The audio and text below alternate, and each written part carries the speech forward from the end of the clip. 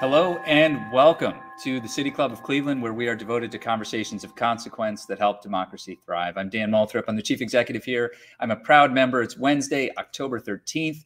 You're with the Virtual City Club Forum. And today we're talking with Cleveland Mayoral candidate Justin Bibb. We're less than 3 weeks away from Election Day here in Cleveland. And over the last many months, the City Club has spoken with all of the Cleveland mayoral candidates in one-on-one conversations. And then in September, voters in the primary election narrowed it down to two candidates, Mr. Bibb and Mr. Kelly, Cleveland City Council President.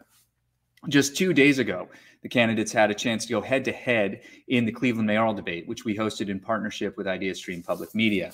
And now, today and tomorrow, it's time to hear directly from the candidates one last time before Clevelanders cast their votes on November 2nd. And yes, I know that early voting has already begun, but we're doing this anyway because there's a whole lot of people who have not yet voted. And according to a recent poll, roughly 40% are undecided.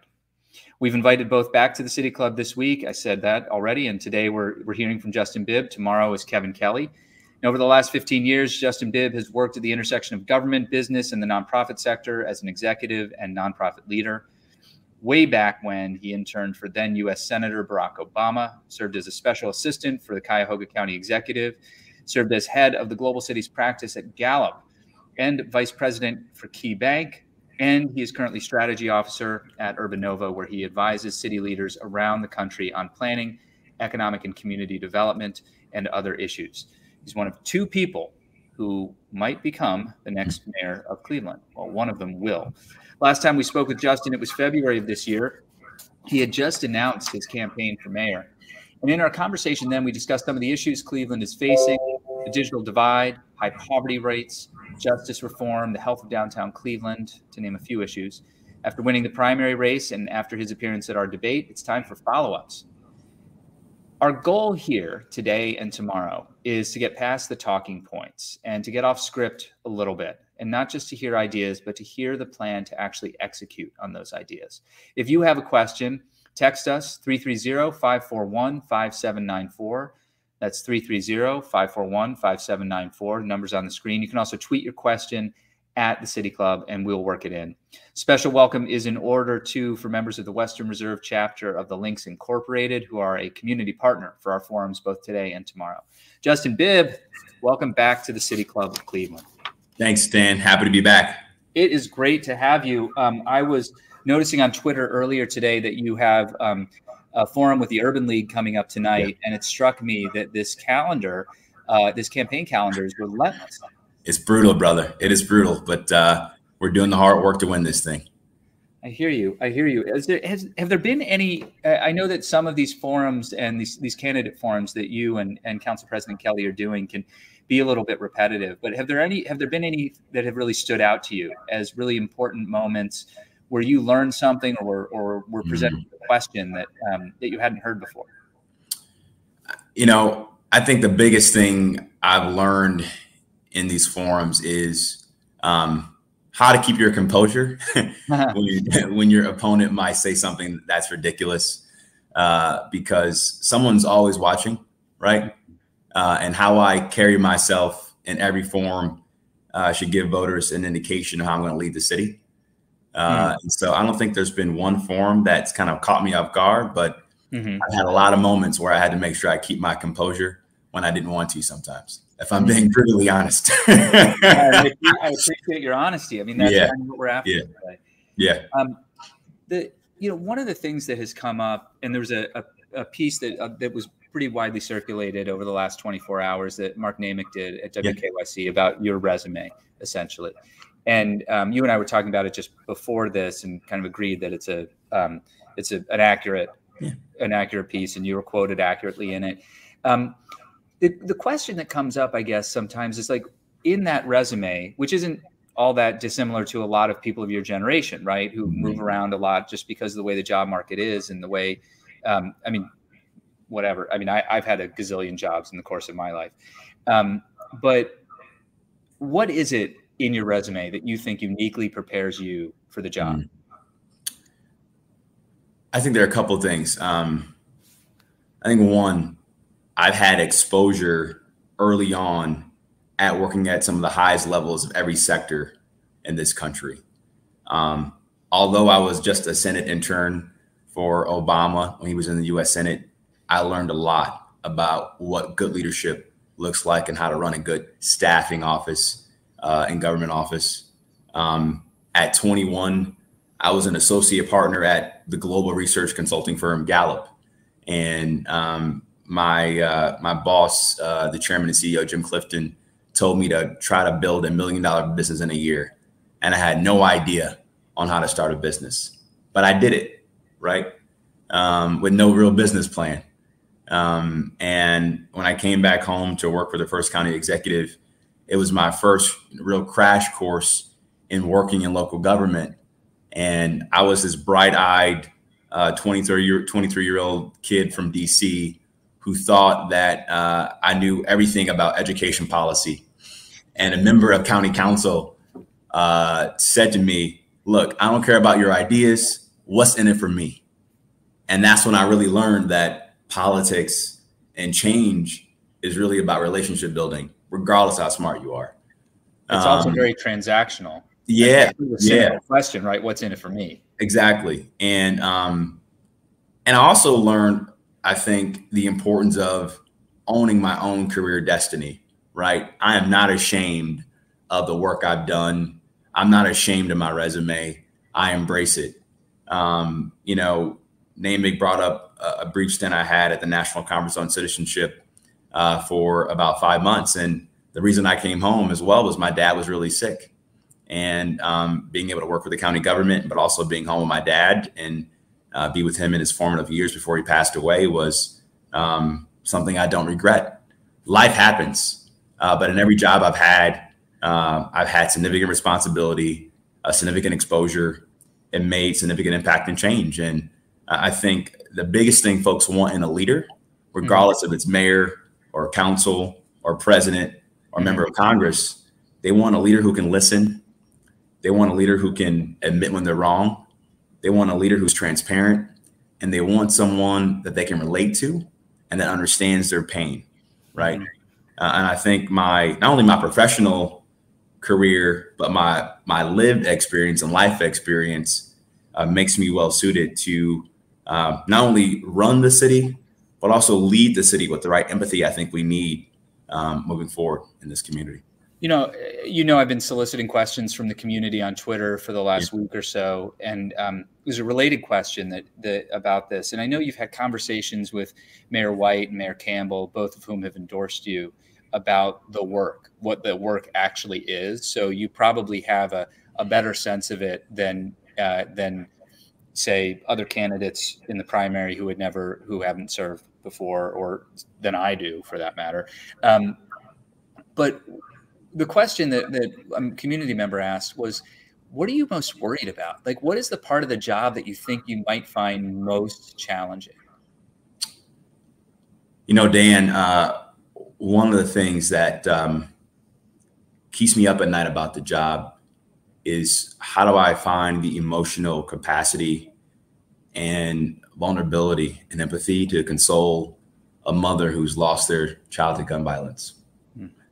And how do you build that internal reservoir when that happens day after day after day after day?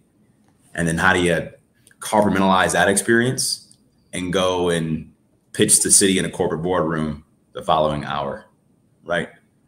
But that's really been my life in many cases, right? I mean, growing up where I grew up, I always had to navigate multiple worlds, right? Black, white, poor, rich, east side, west side. And code switching. Yeah. And that's real. Right. But how do you do it in a way where you don't lose your authentic self? I think that's why my faith is so important. That's why staying grounded with my family and friends is so important, because some moments it's going to be hard to do that. But as mayor, I got to find that resilience when sometimes I might not have it. Where do you go to church? I've been a proud member of Olivet Institutional Baptist Church for over 10 years now. Reverend Colvin, one of my spiritual mentors.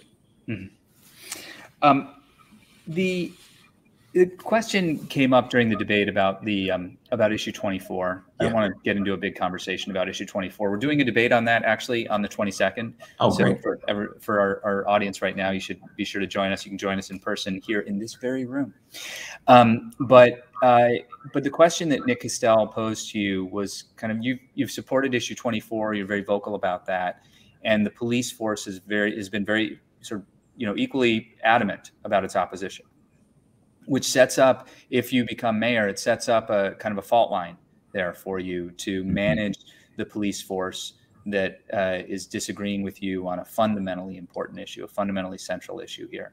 How will you get past that fault line and build the bridge? Everyone knows in this campaign that I'm a son of a cop, right? So I want to belabor that point. But I think it's important because I know what's at risk here with this decision. And I also know the importance of it. The officers I've talked to in our department tell me a couple of things. Number one, they want fairness, right? They want fairness with a police chief that's going to promote based on merit, not based on who you know or what's politically convenient. Our officers want to be fairly compensated. So we got to pay them more to make sure that we have an attractive department. But at the same time, officers want discipline that is just, equal, and fair. And this commission gives that accountability and fairness, not just to protect that fairness internally inside the department, but to protect residents. What's dangerous to me is the fact that we spent over $30 million over the last 10 years selling police misconduct claims. What's dangerous to me is when we call accountability a buzzword, right? We recognize, and many officers will tell you this, that the police can't continue to police themselves. And when I'm knocking on doors in this city, and I've talked to many residents, particularly on the east side, they say in some cases they are scared to call the police. Number one, because they don't show up when they want them to show up, because they don't trust them. Right. Well, that was a question that came up in the primary debate. Yeah. And so I believe that trust and equal justice is the fundamental building block we need to have safe and secure communities and neighborhoods in the city. And I'm willing to fight for more accountability and more teeth in our civilian review board and police commission so we can root out racism, root out bias, and give our officers the tools they need to show up and do good police work. That's what I'm committed to doing. I want to work with the union on this. I want to work with law enforcement. I want to work with our activists and labor partners as well. Everyone should have a seat at the table, especially those that have been victimized by police.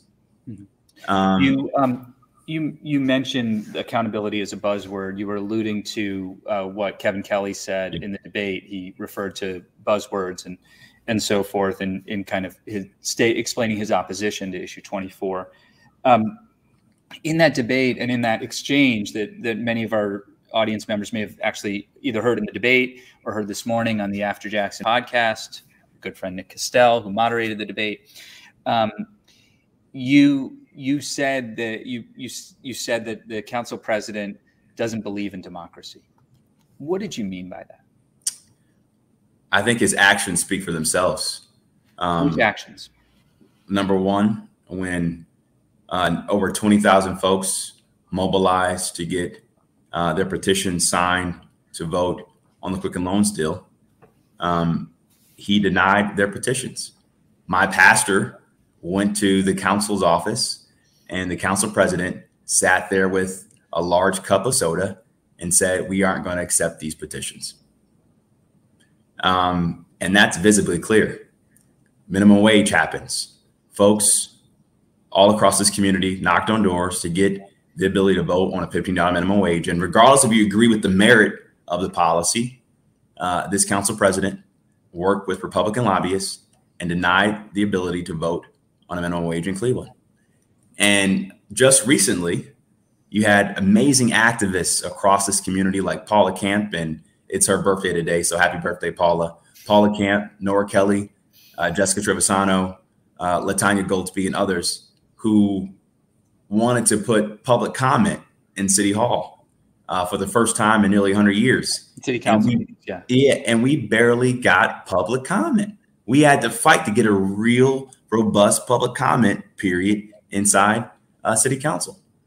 And so those actions make me believe that my opponent does not believe in the power and the importance of resident voice and recognizing the will of the people.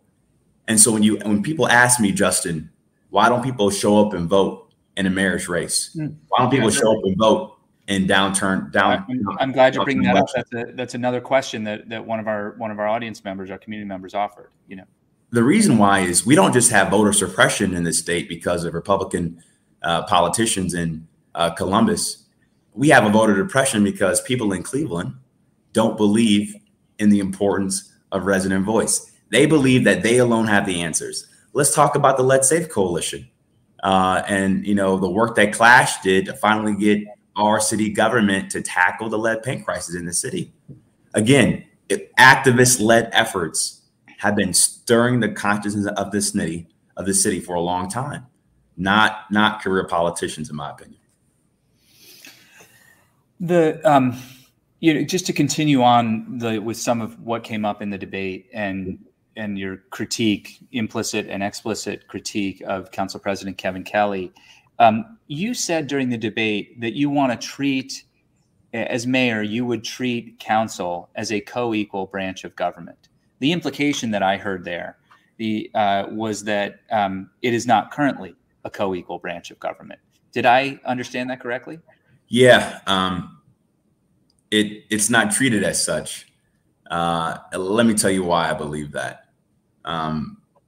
One, I've talked to so many members of council, and I will not disclose their names, but they feel left in the dark. Many feel frustrated that they were let known at the last minute about the recent progressive field renovation deal. Many were left in the dark about the fact that for nearly 2 years we weren't recycling in the city. And this administration has stonewalled council on so many issues. Councilman Kerry McCormick had to threaten to sue the mayor's office to get certain records or get certain legislation executed inside city government. We have to make sure that members of council know what's happening before it becomes public. They have to have input on what our governing agenda and vision is in the city. And I think one of the things I can do as mayor is to do a better job of connecting my cabinet, my administration into the neighborhoods with members of council so they can have a better pulse of making sure we can better connect resources and information to our neighborhoods. Because the issue we have right now is our local government is so outdated in many ways and unresponsive that members of council have to do the mayor's job as well as be a legislature, right? And they don't have the time to do a lot of the policy making they would want to do, like you see in other cities across the country. That's why I'm a big believer in exploring having members being at large at city council. So you can get more robust policy making between the executive branch and the legislative branch inside city government. I think what you're saying about what city council members do, and my experience with council members with whom I've spoken about this, is that they spend so much time on constituent service, basic one-on-one constituent service. A tenant needs help with a dispute with their landlord, or there's a chuck hole on their street, or a light is out, or the garbage hasn't been picked up, or a building permit is needed for a small business owner, that they can't get up and look around and see the bigger issue. Is that what you're trying to say? Exactly. And I think the city would be better served if council had more time to do that long-term visioning and policy making in conjunction with the mayor's office, right? I think that would make us a more robust city long-term. Let's get into some policy stuff. In the debate, you said that you wanted to create an endowment to deal with lead. And it wasn't there wasn't enough time for you to really explain what you meant. So could you explain what you? lead poisoning rate, as I think all of our audience knows, is unconscionably unconscionable. It's just an unconscionable rate right now, and is one of the highest in the nation. Yeah, I was alluding to the recommendation that was made by Councilwoman Jenny Spencer and Councilman Kerry McCormick that we should allocate, I believe, $17 to $20 million from the American Rescue Plan to support the Lead Safe Coalition and fully funding the endowment that would eradicate lead paint over time. Talking about the Lead Safe Home Fund? Mm-hmm. Yep. So there's currently, according to Rachel DeSalle, who is a reporter in town, does a lot of work with the Cleveland Documenters and other projects. There's currently millions in that fund that is being unused. Yeah. Residents aren't tapping into it yet. Do we know why that is and what needs to be done in order to remediate the problem? Yeah. Let me tell you what I've heard. Okay. One, our building and housing department needs better staffing and more connectivity with some of our grassroots community-based partners to identify better ways to remediate these homes that have lead.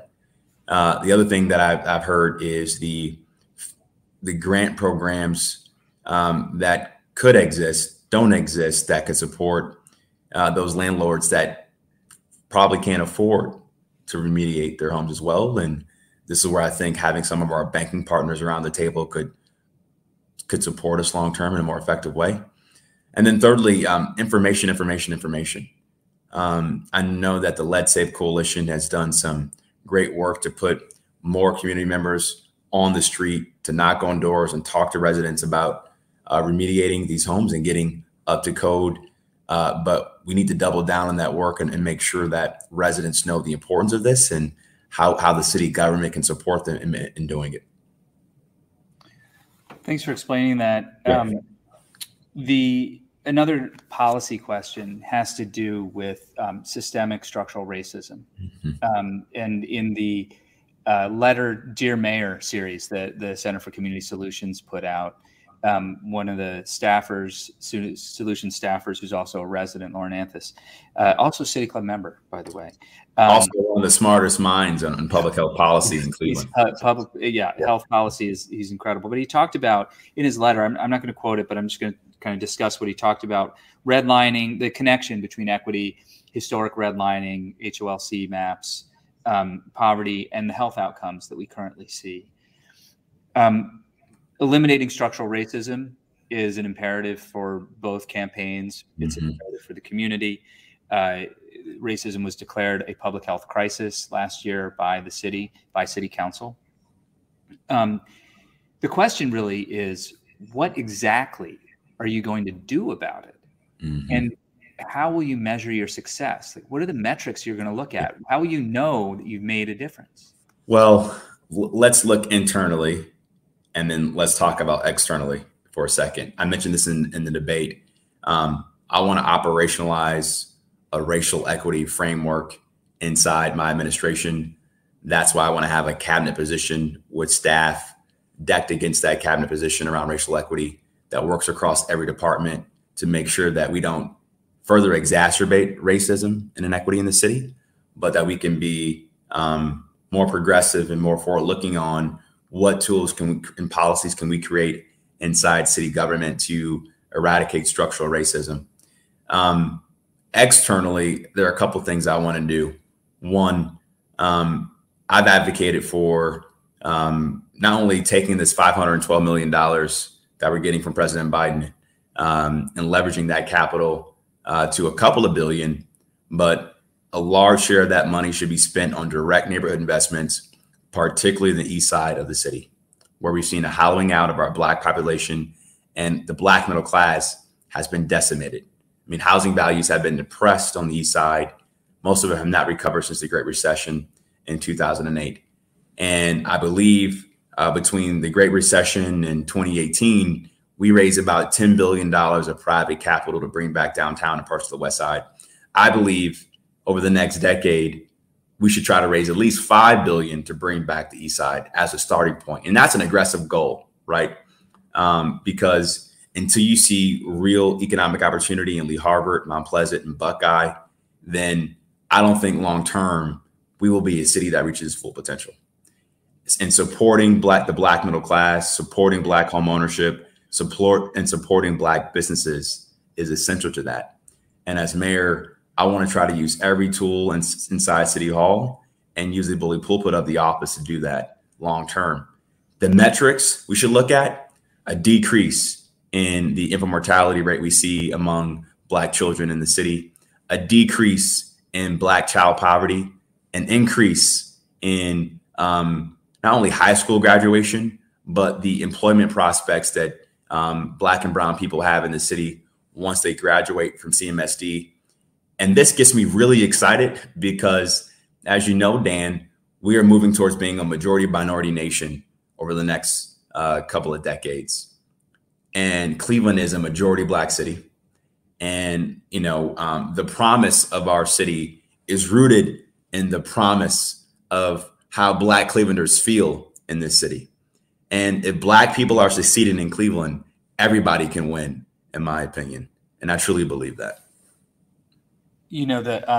It's, as you were saying that, I was reminded of the Bloomberg story that I just read this morning that covered that's covering the race, that opens with a woman who has relocated, returned to Cleveland from Atlanta. Yeah. She's like scratching her head, like, what is going on here? Yeah. I mean, we get these comparisons of, should we be like Pittsburgh or Indianapolis? And I think Atlanta is a good North Star for us. And they're great models to look at, but we have so much work to do to catch up to the rest of the country and the rest of the world. And we can't afford to do this in a piecemeal approach, in my opinion. That's one of the big reasons why I got in this race. I want to get to questions that are coming in right now and remind you that if you have a question for Justin Bibb, he could be the next mayor of the city of Cleveland. And of course, that's not only important to the city of Cleveland, but to the entire region. So everybody's invited to ask a question. I don't get to vote in this race because I live in Shaker Heights, but God, it's such a privilege to be able to do these conversations with you guys and provide a platform for these questions, for these answers, for you to connect, Justin, with constituents and stakeholders. Yeah. If you'd like to text a question, it's 330-541-5794, 330-541-5794. If you want to tweet it at the City Club and we'll work it in. One of the questions that came in from our community partners at the Western Reserve chapter of the Links Incorporated, we understand that there are gas stations that remain open 24 hours a day, corner stores there as well, where illegal drugs are being sold. We believe that this kind of illegal activity perpetuates gun violence in the central neighborhood. What will you do in your first 100 days in office to address the violence and safety issues, specifically in Central? One of the biggest challenges that I've recognized in this campaign around gun violence and violence in general is, as a city, we don't have a comprehensive community safety plan. Just last week, I was talking to Jeff Scott, who runs the Boys and Girls Club, and he mentioned this to me that he experienced about 9 shootings in just a week with kids all under the age, I believe, of 18. The Peacemakers Alliance is doing their thing in silos. Boys and Girls Club is doing their thing. City Hall is doing their thing. And we don't talk enough about how we need to have a more comprehensive community plan around public safety. And in my first 100 days, I want to make sure I'm bringing those voices around the table in order to enact that.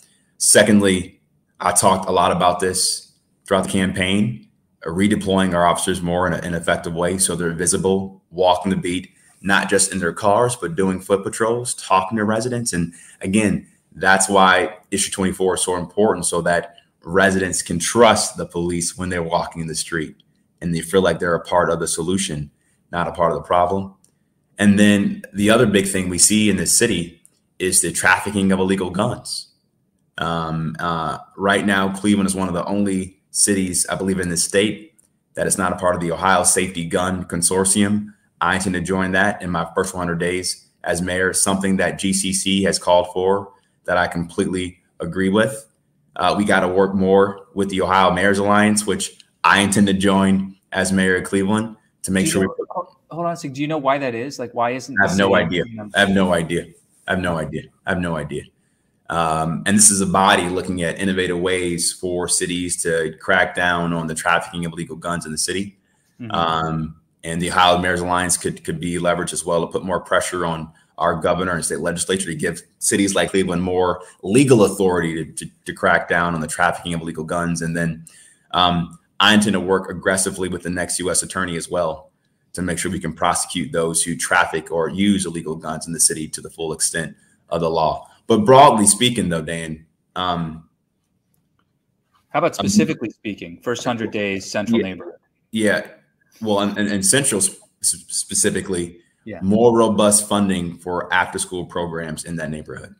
I was in Central a couple of weeks ago talking to a community activist, and he said the pool was barely open near the Outwith housing projects last summer. And this is an amazing Olympic-sized pool. You go to the Lonnie Burton Recreation Center. We need more active programming there. Our children need stuff to do. Why we have these facilities? Why is it? What's the disconnect? No connectivity, no accountability, and no real, I think, responsiveness to the needs of what our children want.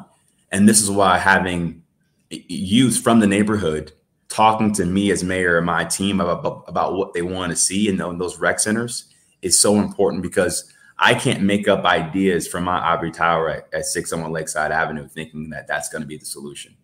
I was at Kenneth Clement Academy several weeks ago, and you know what the biggest after school program kids wanted there? Gaming and coding. Sure. So and so if you ask children what they want, they'll tell you. Yeah. And so it's important that we give our children a seat at the table, because this is their city too.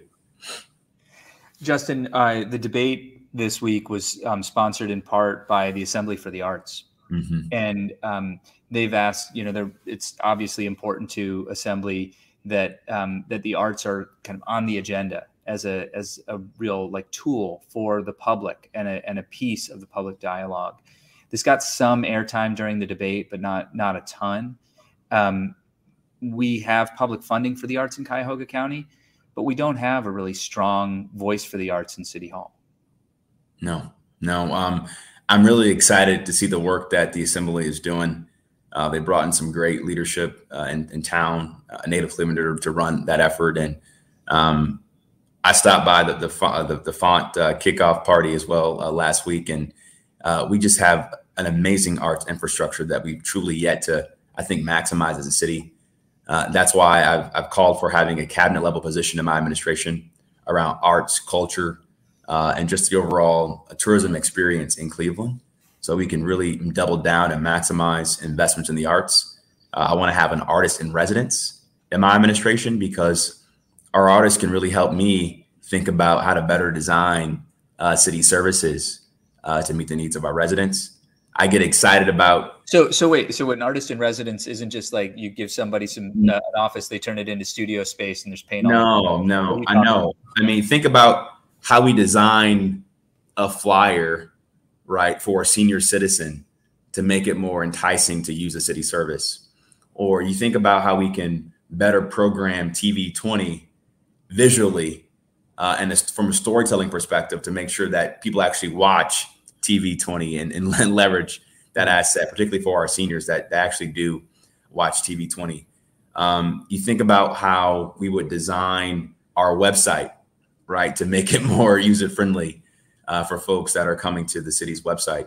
And even the experience that you get when you walk inside City Hall, our artists in our community can help us think about how to better design and activate City Hall as a public space for the people to make it more enticing. And so those are things I get excited about, and even helping my administration design the right aesthetics we need to have in our parks that reflect the diversity and reflect the culture of our city. Another City Hall question, and this comes from the community of journalists and people who love journalism. But the current administration has developed a reputation for not being entirely transparent, slow walking public records requests, and so forth. What's your commitment in that regard? We need to treat the press with the respect they deserve. You shouldn't have to get approval from the mayor or my chief of communications to talk to the press. I want to empower my cabinet to have conversations about what's happening in the city, whether that be holding weekly or biweekly press conferences, and having a very efficient process to track public records requests as well.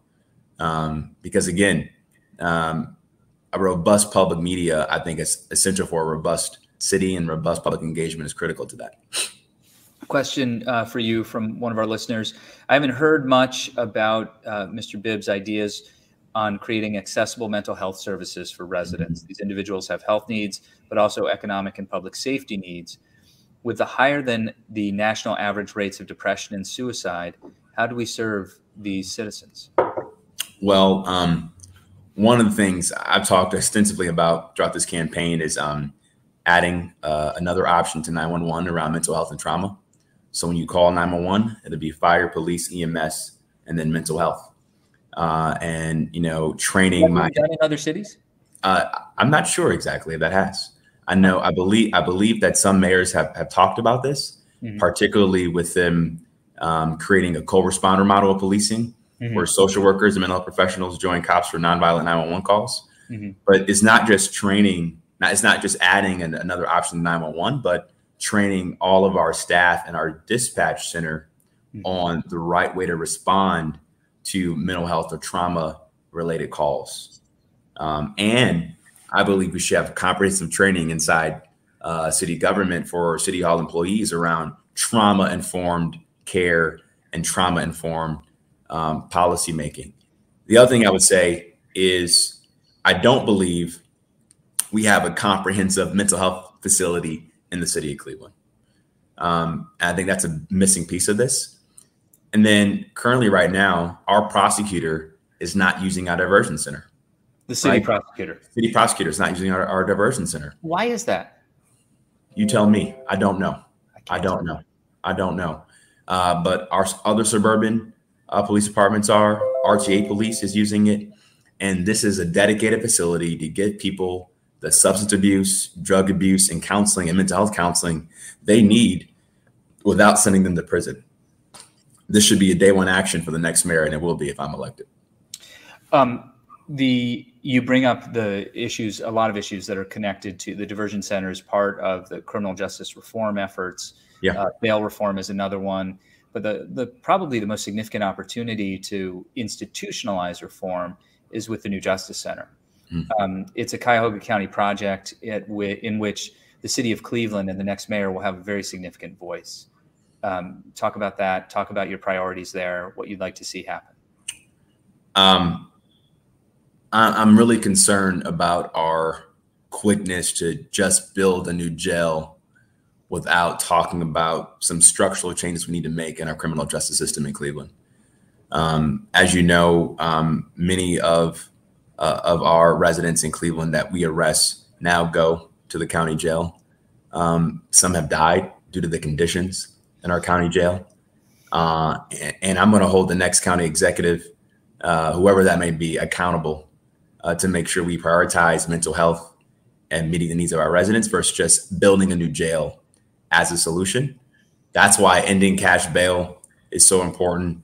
That's why having a dedicated mental health facility in the city of Cleveland is so important. And that's why I believe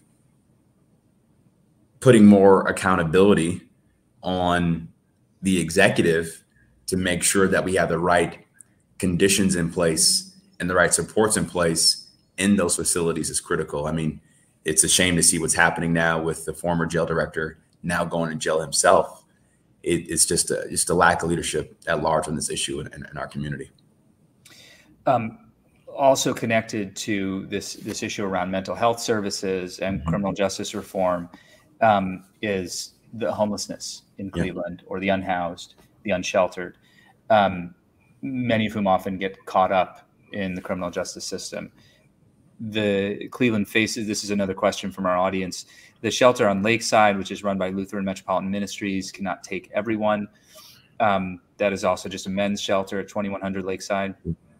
What is your short-term plan to address the immediate needs of the homeless? And what's your long-term plan to reduce the population of unhoused people in general? I think short-term, we need to reevaluate the benefits criteria we have about who gets access to housing when they're homeless. I spent some time at 2100 Lakeside, and I discovered that in some cases, you got to prove that you've been chronically homeless for, I believe, nearly 18 months before you can get a housing voucher. In some cases, to me, that makes no sense. And other models I've been looking at in Houston and San Diego, they have a housing first policy where they just get you in a home. We have housing first programs here, very successful in Cleveland. Yeah. But they've provided somewhere around 1,000 homes or whatever the number is. Still, right? Yeah, but even when I was at the men's shelter, many told me that they were there because they had to prove they were chronically homeless before they qualified for that voucher, right? Mm-hmm. So I think in some cases, who's eligible for what, there's a lot of disconnect in how you can navigate those services. In the models I've looked at in Houston and San Diego, the city has a housing first homeless policy where they provide a housing voucher at the city level.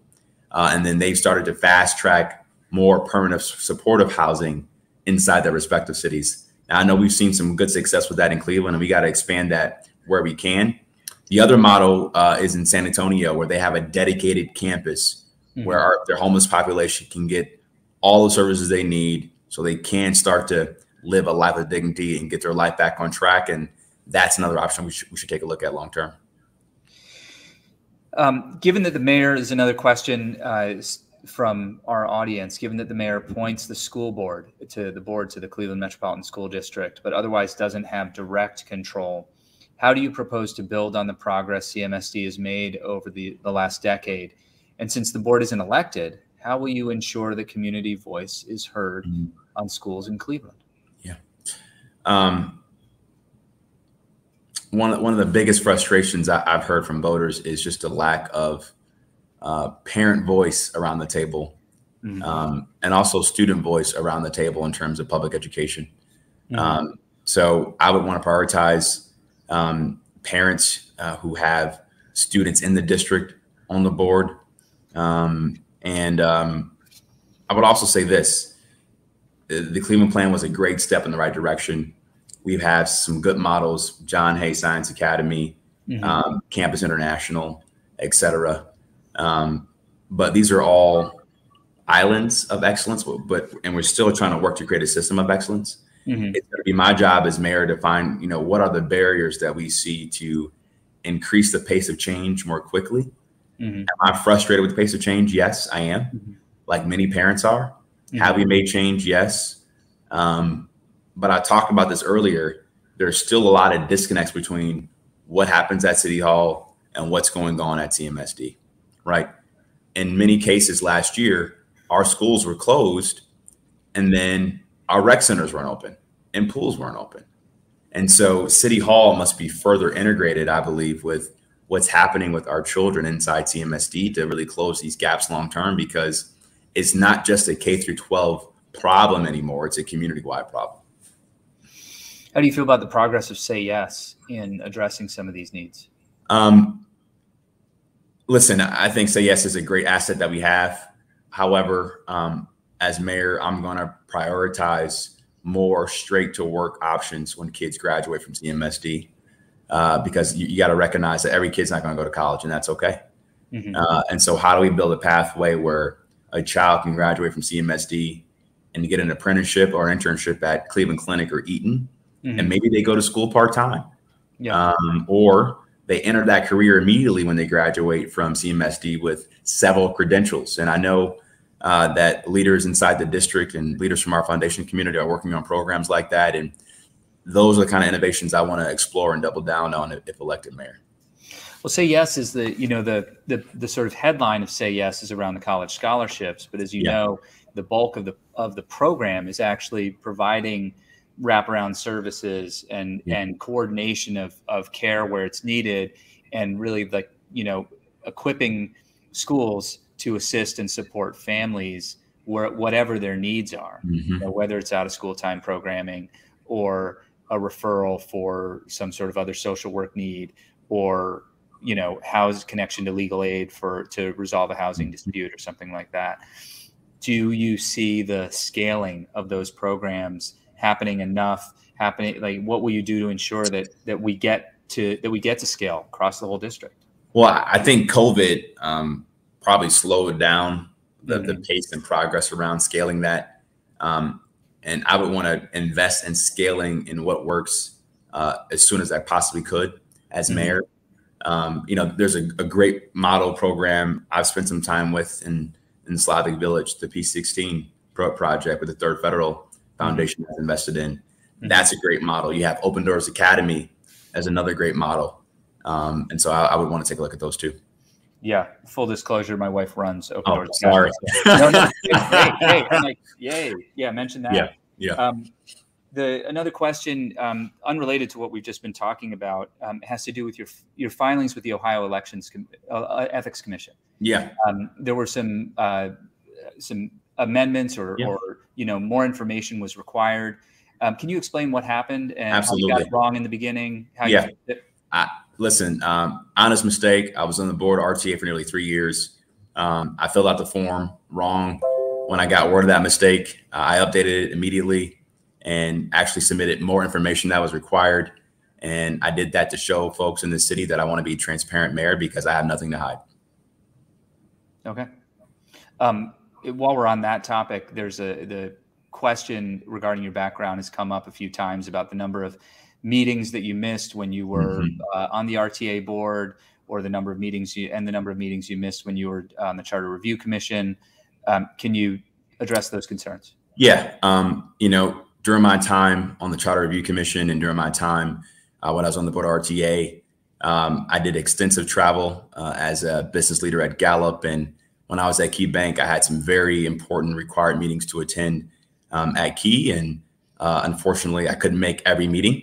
But despite the fact that I wasn't able to come to every meeting, I still made a big impact, particularly on the board of RTA, in terms of the work we did to really modernize that agency with more technology and innovation to improve the rider experience. You were appointed to the board of RTA because you applied for that position. Is that correct? Yeah, I was encouraged to apply by the county executive. That's correct. And the ways in which those commission appointments are made is not an entirely transparent process.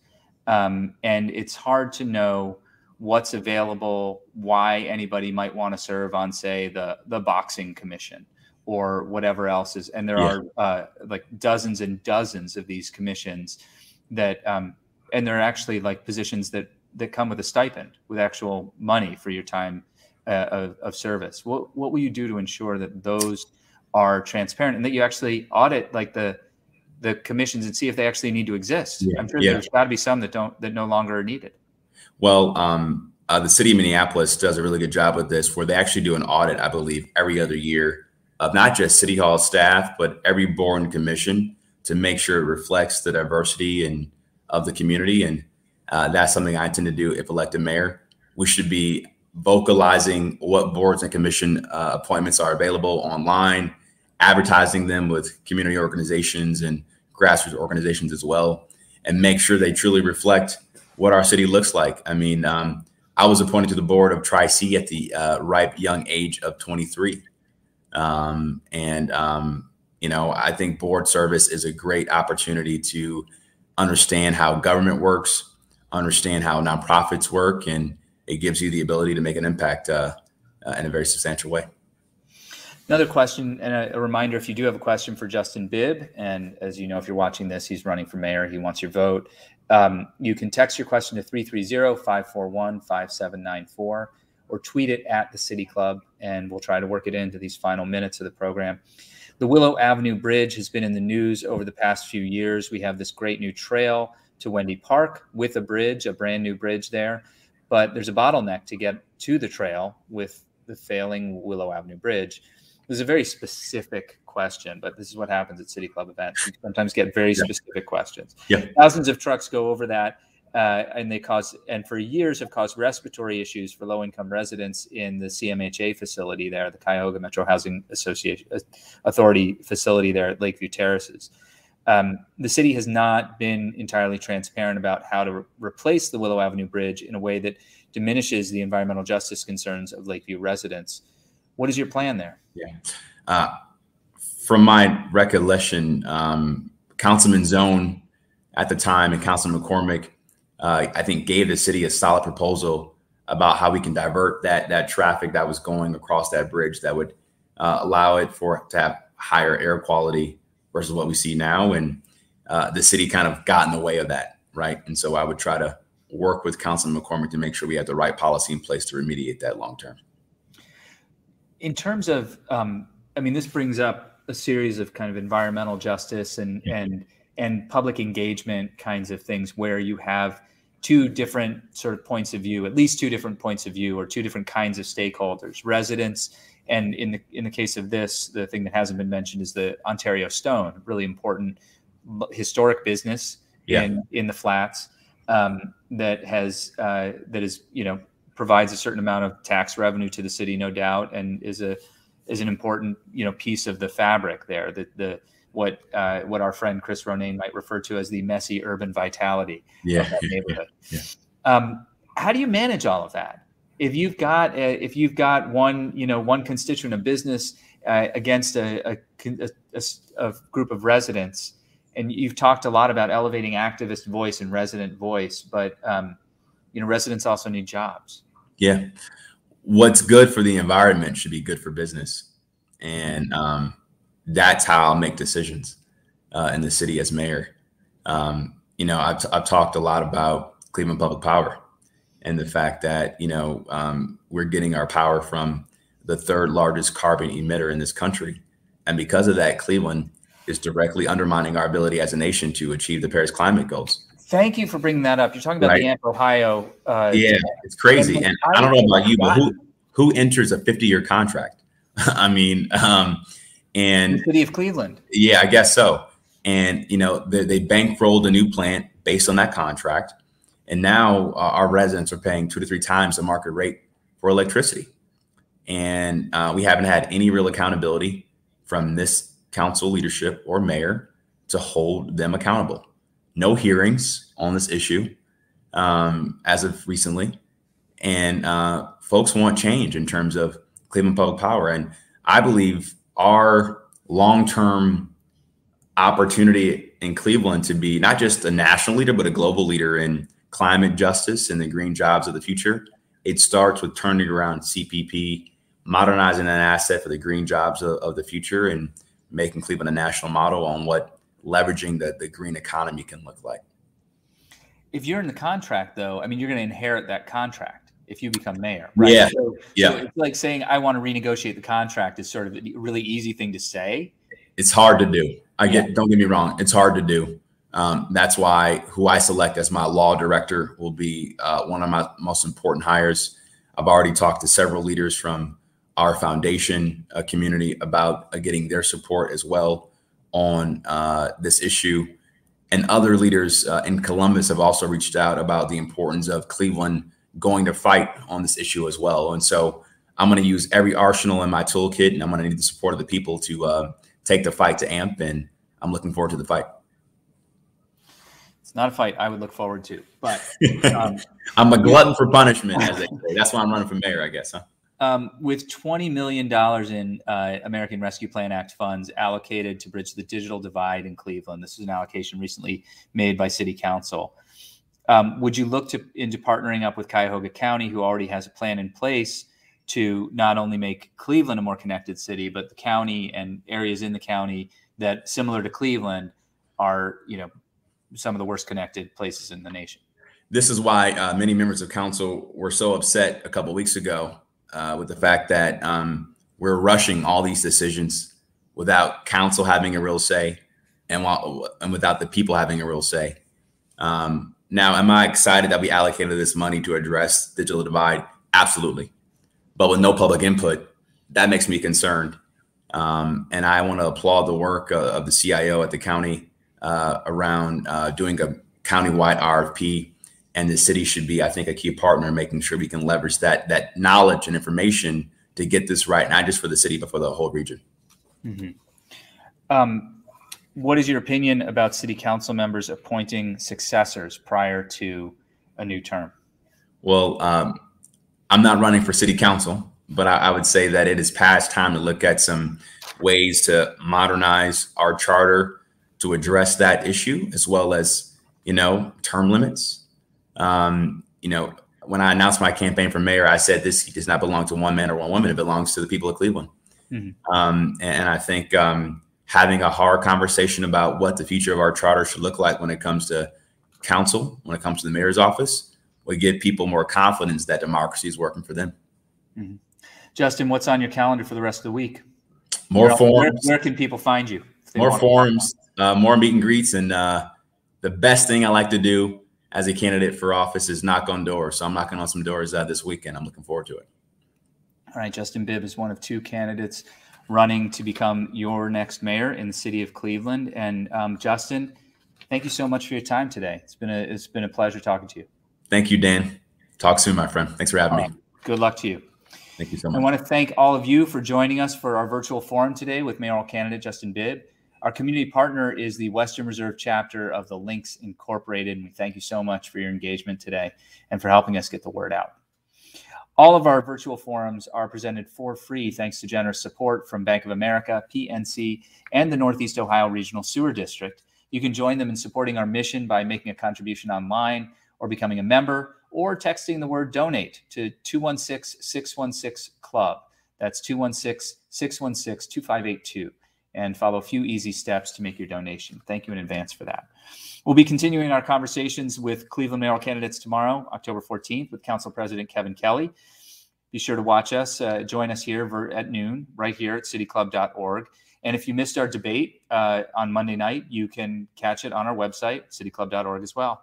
You're also invited to join us on Friday, October 15th, for a forum presented in collaboration with Velocity. This is a conversation about the NBA and the WNBA and their diversity, equity, and inclusion efforts, which are leading in professional sports. We'll be welcoming Kevin Clayton, who's Vice President of DE&I, Diversity, Inclusion, and Engagement with the Cleveland Cavaliers, Oris Stewart, Chief People and Inclusion Officer at the NBA, and Bonnie Thurston, Director for WNBA Player Programs. Tickets are still available, but they're going fast. That brings us to the end of our forum today. Thank you all so much for being a part of it. Thank you, Justin. Our forum is now adjourned.